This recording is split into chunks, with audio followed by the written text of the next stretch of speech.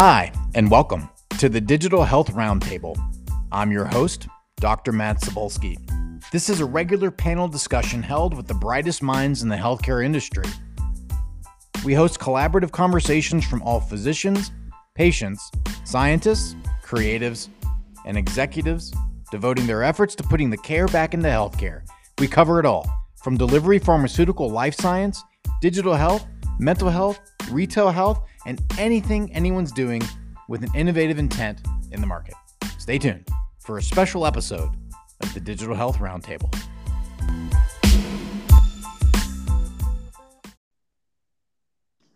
All right. Good morning, everybody. Really pleased to be with you for another installment of the Digital Healthcare Roundtable. We are two co-hosts who started a podcast a long time ago called the Voice of Healthcare Podcast, and now we've got live panels in the age of social audio. I'm your host, Dr. Matt Cebulski. Let's go by Matt. And I'm here with my co-host, Reed McClellan, Dr. Reed McClellan. And we are joined by two very special guests. And today we're going to be talking about diagnostics post-pandemic, or just disruption in the diagnostic space in general. With me today are Dr. Brad Youngren. He's the CMO of 98point6, and he is joined by Dr. Jay Wohlgemuth, CMO of Quest Diagnostics. Before I get started, a reminder that you can find archives of these talks on the Voice of Healthcare podcast on Apple. And you can join us every other week or every month. Just follow my profile here on Twitter, and you'll see lots of great shows coming up. And we hope to have you back. Before we get into the questions, and we've got lots of key questions about what does diagnostics mean in this age of possibility of technology and at-home use, the market for that, what are people doing, what are these experts that are running these firms thinking as far as their future, public health and value is concerned. Before we do that, let's hear from Dr. Brad Youngren, CMO, 98point6. Brad, welcome to the show. Tell us a little bit about yourself, what you're doing with 98point6, and how we ended up in this call together. Thanks, Matt. So my name is Brad Youngren. I'm the Chief Medical Officer at 98point6. I'm an emergency physician by background, but have spent over the last decade focused on digital healthcare companies. A lot of diagnostic companies in my early career after leaving the military, where one of the roles I had was technology procurement for the battlefield. And that transitioned my career, and I've had sort of a mixed career with clinical work in the emergency department and then increasing work in the digital healthcare space. My previous work has been with Mobisante. I was their chief medical officer. They were the first FDA-approved mobile phone device in the U.S., followed as chief medical officer at Q Health, which you may be familiar with. They have the at-home COVID test. And then I've been with 98point6 for about a little over 5 years now. And 98point6 is a virtual primary care company. We use text as our primary source of communication, although we have phone and video. And then we really marry product engineering technology with the practice of medicine. And that's really the focus at 98point6 is delivering technology that not only impacts the patient experience, but also impacts the physician experience, giving them tools to deliver higher quality care to the patients we serve. Fantastic. Well, Brad, we're really honored to have you here with us today. Before we start talking about diagnostics and the future of it, post-pandemic, what y'all are doing, what it matters with current affairs. For now, we're going to move on to Dr. Jay Wohlgemuth, CMO, Quest Diagnostics. Jay, tell us about you and what you're doing and how we ended up here. Hey, Matt. Thank you so much, and I'm glad to be on here. I'm Jay Wohlgemuth. I'm the Chief Medical Officer at Quest Diagnostics, and I was trained in cardiology and was then a co-founder of XDX, which became CareDx, which was the first molecular diagnostic for transplant rejection. And that sort of got me into the industry, and I realized, wow, there's a lot you can do to, improve healthcare and industry. And I went on to Genentech, Roche for a couple of years, worked in pharma and on biomarkers. And then I went to Quest Diagnostics as the head of R&D. And over time, we built up our medical function. So I've got our medical group, but importantly, I got into also running our employee health plan of 60,000 members, and also then running our population health business, where we provide employers and health plans with services to engage large populations. And in that work, I've just really come to want to see progress in healthcare in the U.S. And I think our current system is not very effective. And I believe there's a much better way to engage people with healthcare. So I'm really kind of passionate around this topic we have today. And I would say, the last 2 years I've been working on COVID nonstop, right? COVID solutions for individuals, for doctors, for employers. And as we'll talk about through that, there's just a whole new opportunity here, I think, to make change, a positive change in healthcare that sort of just, landed on our doorstep in the last 2 years. Well, I don't think you could say it better than that. Landing on the doorstep is right. I'm sure some philosophers would argue with me, but this pandemic feels like a true black swan event at the size and scale and acceleration of it. So we're glad to have both of you on. Before we get into questions really quick, my name is Matt Cebulski. I'm the host of the Voice of Healthcare podcast. I'm a behavioral scientist. I work in digital health with Strategic Alliance and creating tech stacks that benefit consumers, patients, and clinicians and enterprise. I'm joined with my co-host, Dr. Reed McClellan. Reed, introduce yourself briefly, and then we'll get on to the questions. Hey, Matt, great to be here with you guys today. Really excited about this panel. I'm Dr. Reed McClellan. I run Cortina Health at getcortina.com. We are a teledermatology first focused company where we can provide all types of care, including personalized medicine that'll be shipped directly to your door. And look forward to serving as many patients as possible. Reed, glad to have you. All right, let's get on to these questions. Let's have a talk. So the first question is broad, and both of you and Brad and Jay and Reed and I talked about this before the show. Some insightful comments coming, so prepare yourselves, audience. First question, and I'm going to direct this at Brad, and then we'll follow up with Jay. How will digital health and virtual care improve healthcare in the United States in general? I think there's, as Jay kind of alluded to, there's such an opportunity to leverage technology in healthcare. A lot of the things that impacted our lives in other ways that we have grown just to expect: on-demand, delivery of goods within 24 hours. You can name it, on-demand streaming services. These kinds of technologies have not really been historically brought to bear in the healthcare space for a variety of reasons that we could talk about. But the most important thing is, over the last 10 years, I've observed slow but gradual changes in the adoption of both hardware device as well as software device digital health technology to assist or replace traditional healthcare delivery systems. And that has really picked up, obviously, in the last 2 to 3 years. Actually, there was quite a bit of growth predating the pandemic by a year or two, but certainly with the COVID-19 pandemic, there's been quite an acceleration, an appreciation by the patient as to what are the services they could utilize in the virtual healthcare space. I think it's really brought it down to the core question, which is how can we deliver the highest quality care at the lowest cost on demand for patients when they want to consume healthcare. If you think about, over 80% of patients begin their journey on a search engine.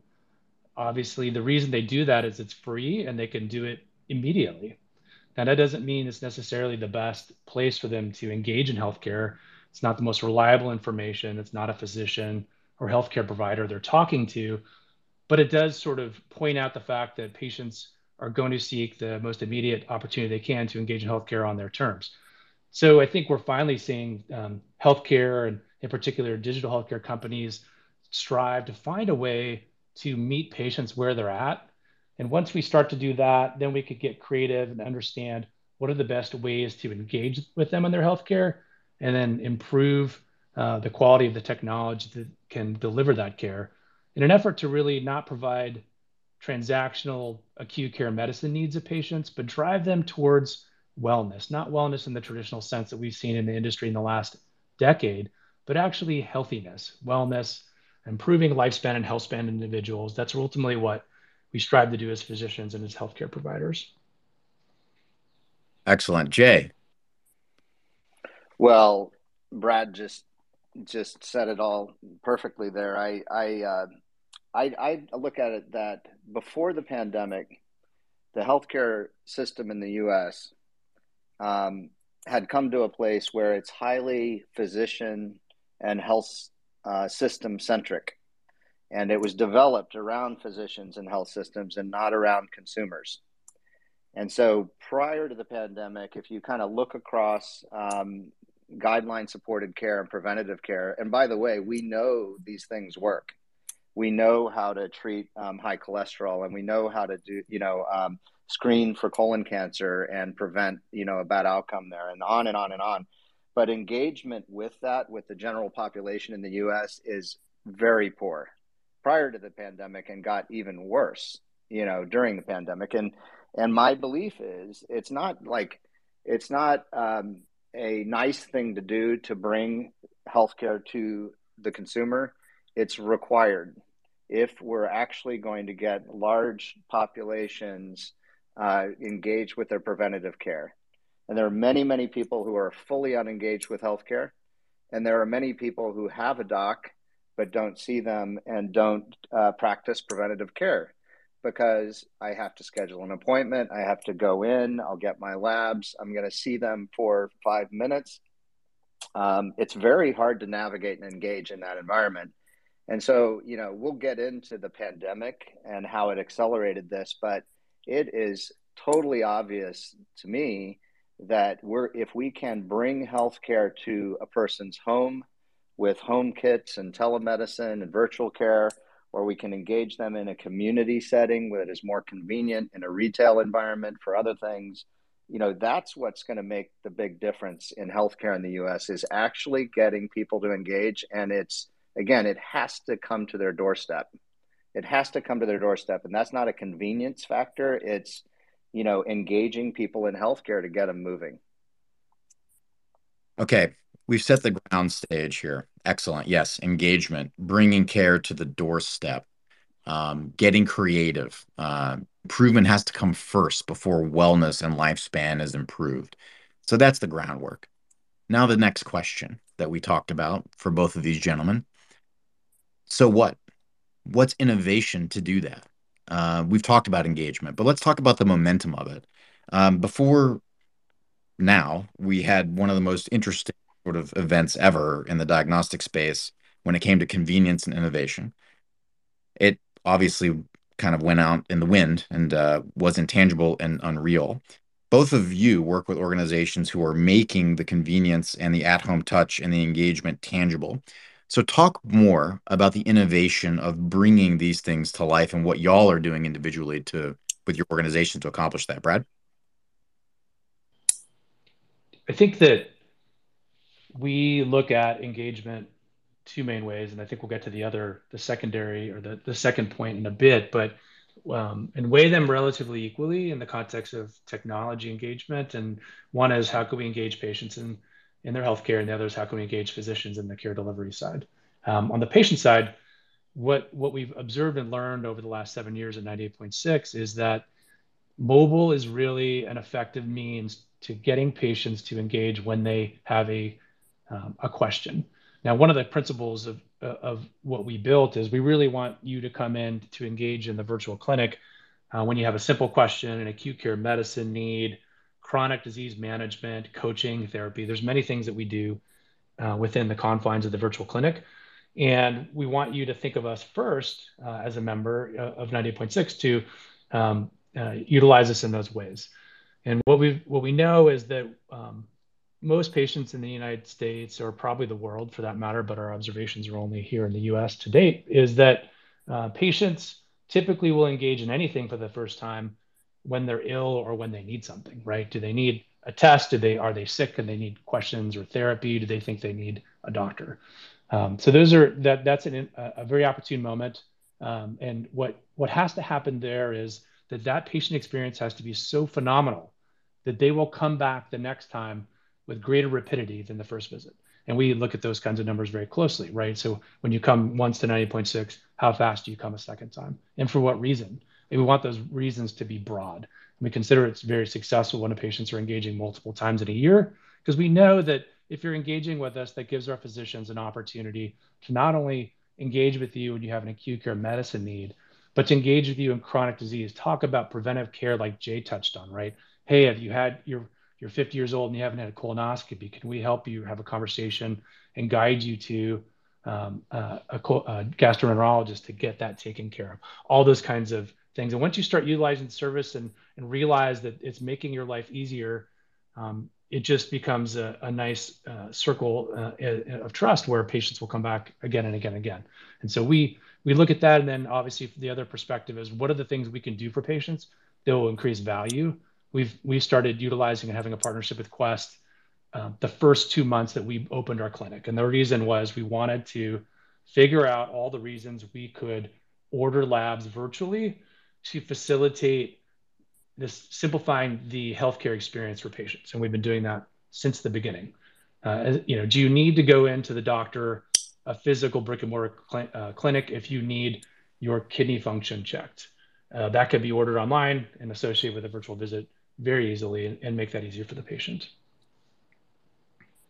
And Brad, yeah, Brad, I was going to say the other thing about what 98.6 is doing is there are doctors on the staff that are directing the care, but also, I've seen you all use technology, right, to really do the basics for people, because some of the basics are very straightforward, right? So, I just put in that plug on the 98.6 side that it's very smart, guidelines-driven technology.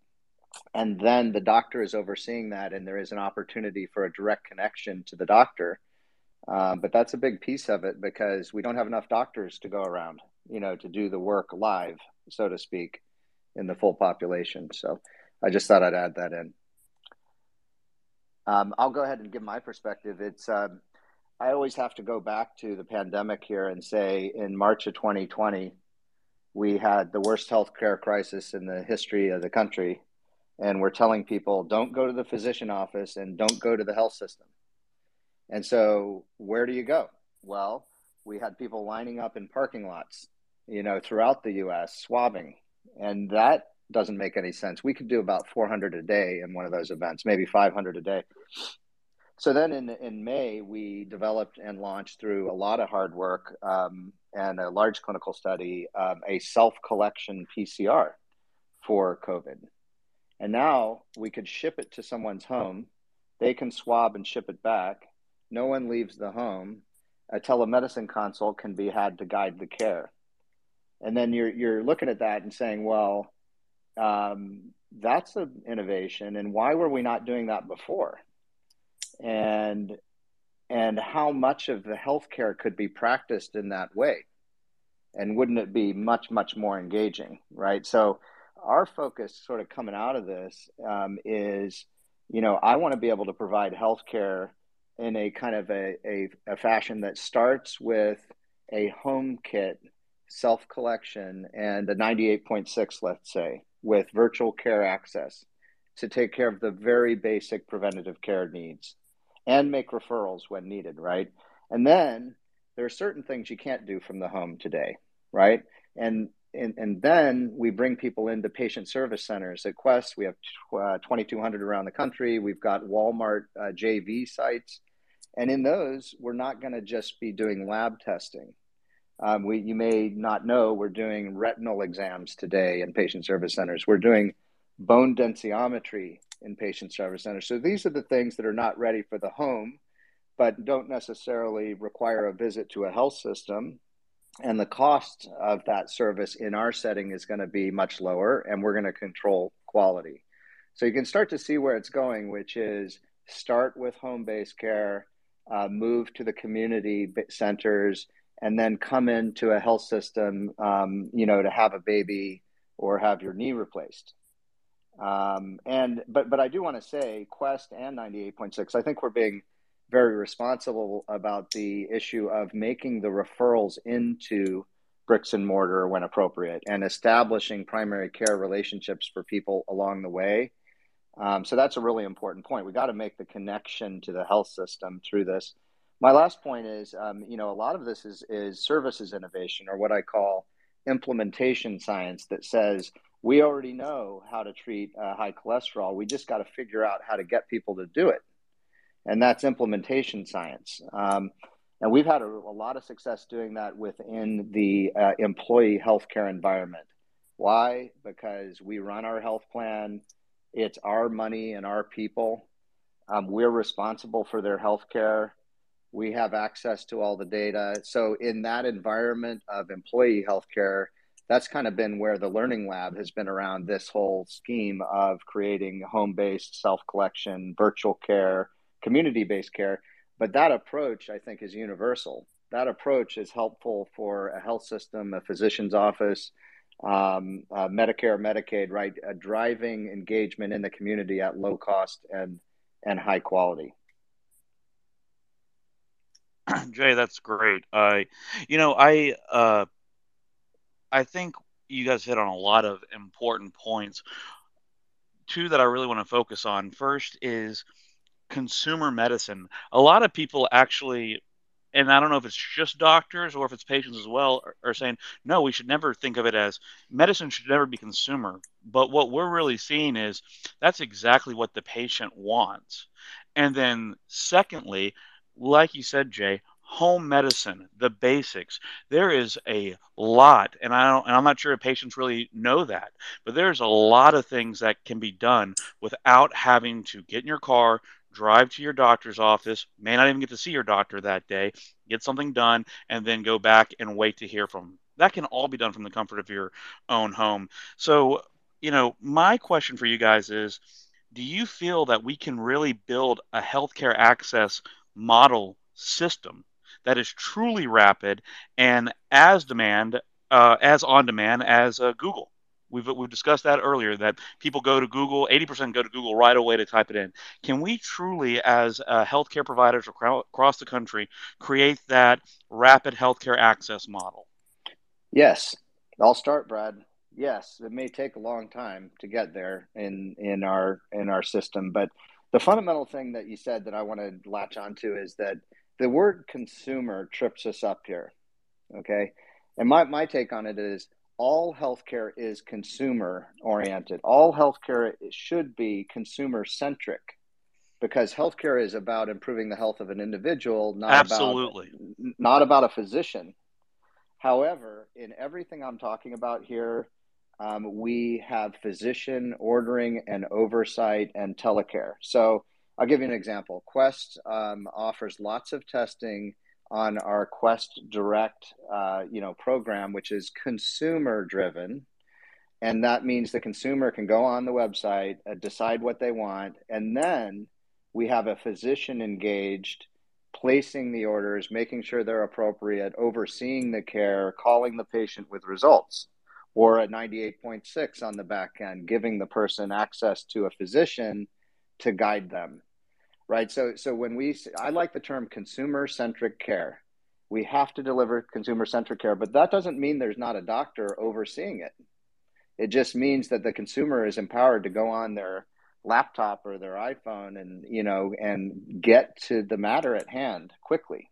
And, that's out there in pieces right now. And you're right, there's a hell of a lot you can do at home around healthcare, but it's very hard to navigate that through Google today, right? And so there needs to be 98.6s and other, platforms built that help people engage with it. And then a physician needs to be overseeing that care. Brad, what do you think? Thanks, Jay. Yeah, no, I agree with everything you've said. At the end of the day, we want to understand how to get patients engaged in their health and engaged with the highest quality providers to deliver that care and give them the best outcomes. One of the things that I think we built at 98.6 as an example, and Jay touched on it, is we have built a large scale technology based patient aggregation platform. And that affords us the opportunity to ask in our minds or ask the patient directly, what is it we can do for this patient in the moment? And those could be many things, as Jay talked about, referring a patient to a subspecialty provider, getting them preventive care, a prescription, a lab. But once you open up that kind of perspective with the patient and they start to realize the things you can do for them, that is the starting point towards virtualizing at least aspects of traditional healthcare systems.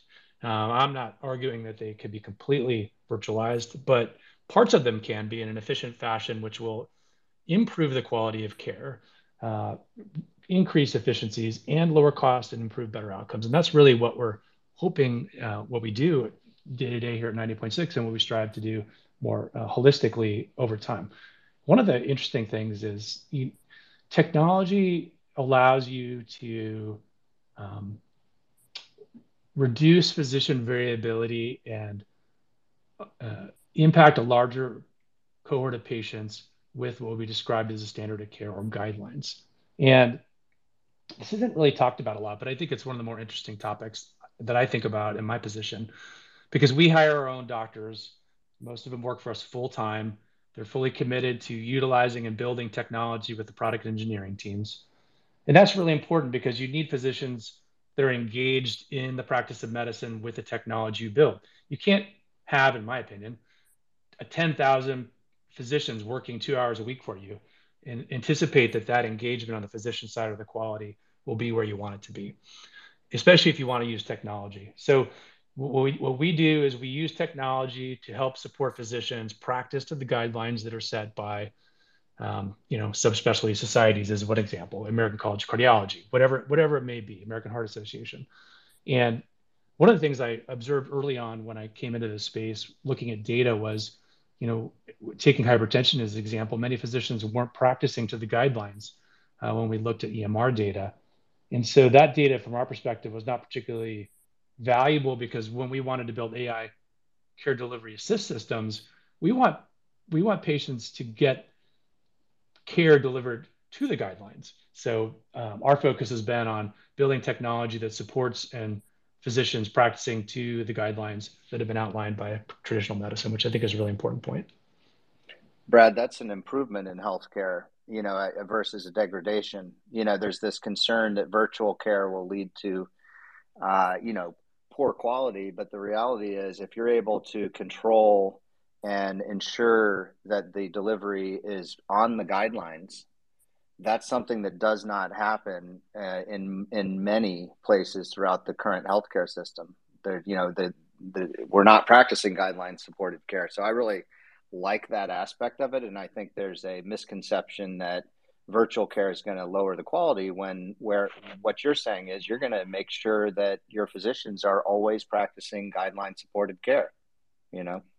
That's a great point, both Brad and Jay. We talk about virtual care. I think what really gets lowered is not the quality, but the overall cost. Hopefully, the outcomes and the engagement are, if not baseline, possibly even better. But as you mentioned, kind of Brad, there does have to be physician buy-in. So can you guys talk just briefly about what does this really do to incentives and the economics of the traditional healthcare delivery system? Our approach has been a good one. Go ahead, Brad. Sorry, Jay. Yeah.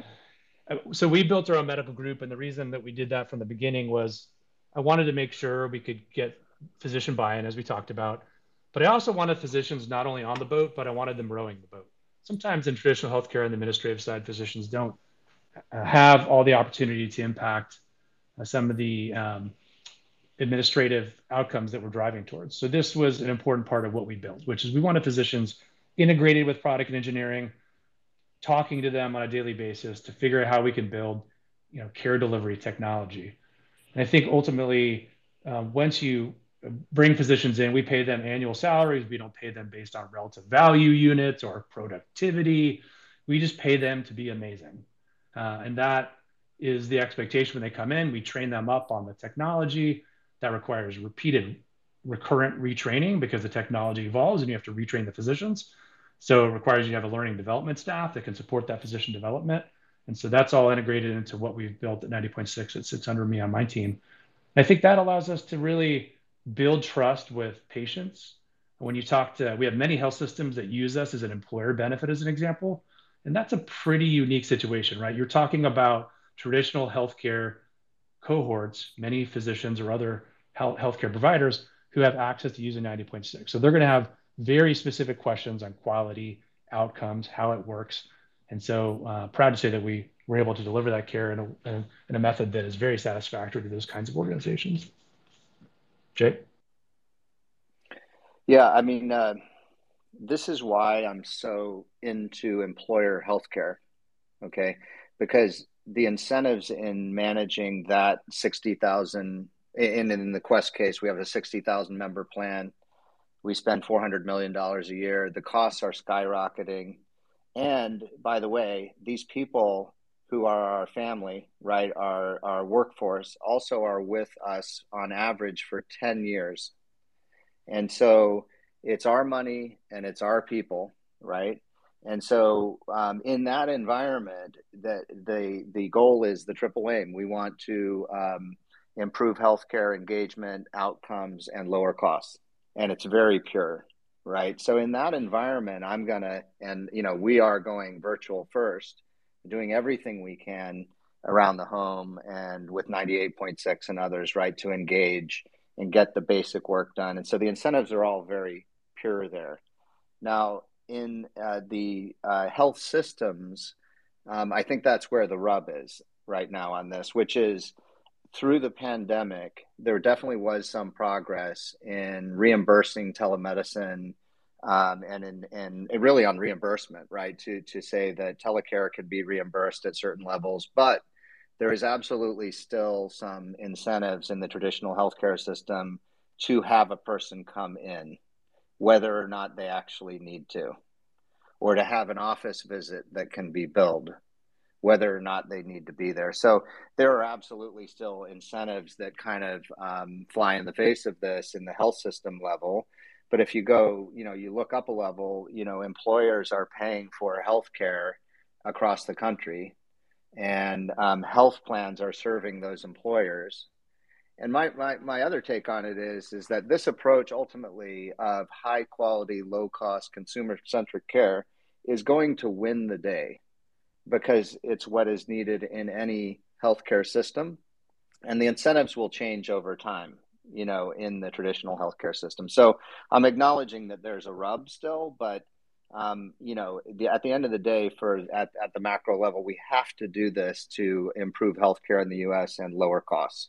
It's the only way. And all groups, the groups that do this well will win. Well, insightful. Let me just add a follow-on question to both of you. We've got incentives that we could argue are asymmetric. We've talked about this. This is sort of the gorilla in the room when you start speaking with folks about disruption in healthcare in the at-home world and the remote virtual world.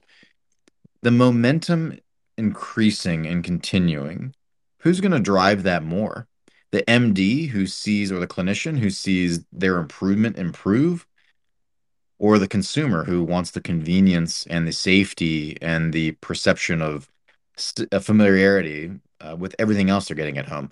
Who is going to drive that momentum more? Is it going to be the clinicians that stand up and say, hey, we know the incentives are asymmetric, but look at these outcomes, look at this engagement? Or is it going to be the consumer making the demands and showing the markets sort of pulling themselves along because they want it? What do y'all think? Go ahead, Jay. Yeah, the consumer has already spoken through the pandemic, right? I think that there was an absolutely clear consumer demand for, home-based telecare from the safety of their homes during the pandemic, relating to COVID and relating to other things. And that spurred a lot of innovation and movement on the health system side and on the employer side, right? And that kind of catalyzed things. And I do think consumers are insisting on this. And another way to look at it is maybe they're not insisting, but a lot of the consumers are not going to engage in healthcare unless it is delivered this way, right? So I think the consumer is a huge driver. And Brad said earlier, and consumers now expect a DoorDash at every part of their life, right? In every sector of their life, that convenience of, I got to be able to do this from my home on my computer. And so that's become an expectation for all things, and healthcare is lagging in that, but it'll come. It'll come. So I'm very focused on that. And then I think, an individual physician groups can be progressive, but on that side of things, it's got to be the health systems and health plans and employers insisting on this approach and driving this approach. And I think physicians will love it when it happens. They'll see that it's driving quality and engagement, but it needs to be those kind of owners of healthcare systems and programs that make this move. Brad. Yeah, I think most physicians in this space realize we have to move to more of a value-based care approach. This will impact the consumer or the patient experience. They'll ultimately be the driver. I think that partnership is growing, and I think that this notion of transitioning to value-based care is going to be really exciting in the next decade. No longer is it just a traditional conversation with ACOs, MCOs, or health systems, but large employers are starting to talk about moving to value-based contracts with people who are assisting in care delivery for their self-insured employer contracts. And this allows you to get really creative. And we obviously seen a bunch of growth in this space with the city blocks, et cetera, of the world, which is really great to see, which means there's innovation driving better patient engagement, better patient outcomes. And when you talk about value-based care, when you're taking out a fee-for-service model, it allows you to direct the focus to outcomes. And of course, if you're driving good outcomes, patient experience and patient engagement are paramount, because you're not going to be able to drive those outcomes without patient participation, right? And so it links it together in a way which I think is exciting. And I think technology will be the bond that pulls all that together to really help us make significant progress on value-based care delivery over the next 5 to 10 years. Hey, Brad, isn't it ironic, though, that we even debate whether value-based care is important to pursue? You know what I mean? Like, I understand value-based contracting is a certain thing, but I kind of chuckle about it. It's like we're debating whether it's a good thing to drive healthcare toward the triple aim of improving outcomes, lowering costs, and improving engagement. Like, is that even a debate? And it's not. I mean, that's the goal of healthcare, right? Yep. And so I sort of, I see all these debates about it, but sometimes I sort of like to step back and call people out and say, well, what are you saying? We don't want to drive the triple aim? Right. It's a little ironic. So true. Yeah. And I think there's another point, right, which is it's value for some or value for all. And it sort of touches into this notion of, can we drive health equity? The pandemic has shown lots of health inequity, shine a bright light on that in our own healthcare system in the US. And I think value-based care and the use of technology to democratize access to healthcare is going to be critical for us to address that. We need to broaden the accessibility of healthcare to the population in the United States. And I think technology and this notion around value-based evolution will be critical for that. Absolutely. Gentlemen, we're coming up to the top of the hour, and there's a question that I always ask our guests. Obviously, this is on audio, and it can be, listened to possibly forever in some cases. If there was one sort of soundbite based on all we talked about with engagement, improvement, at-home access, value-based care as the goal and chief aim of healthcare, not a debate, what would you want people to hear from your soundbite based on your take on diagnostics, the future, and the healthcare industry overall as it pertains to your expertise? Jay, we'll start with you, and Brad will finish with you. Great. I will go back to that all healthcare is consumer-centric, because all healthcare is about improving the health and outcomes of individual people, right? And so, that's basically it. All healthcare is consumer-centric and should be, and it's all about the consumer. It's not about the health system, and therefore we're going to deliver highly consumer-centric care that engages people, in their own health.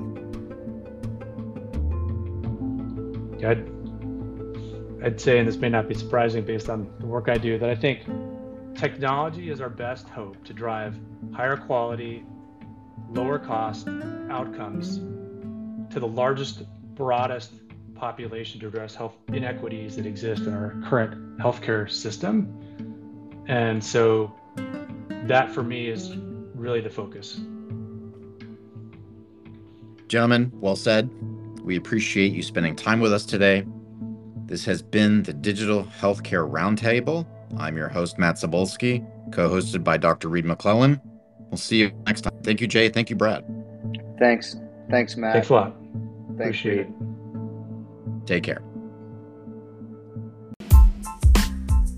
This has been Matt Cebulski with the Digital Health Roundtable.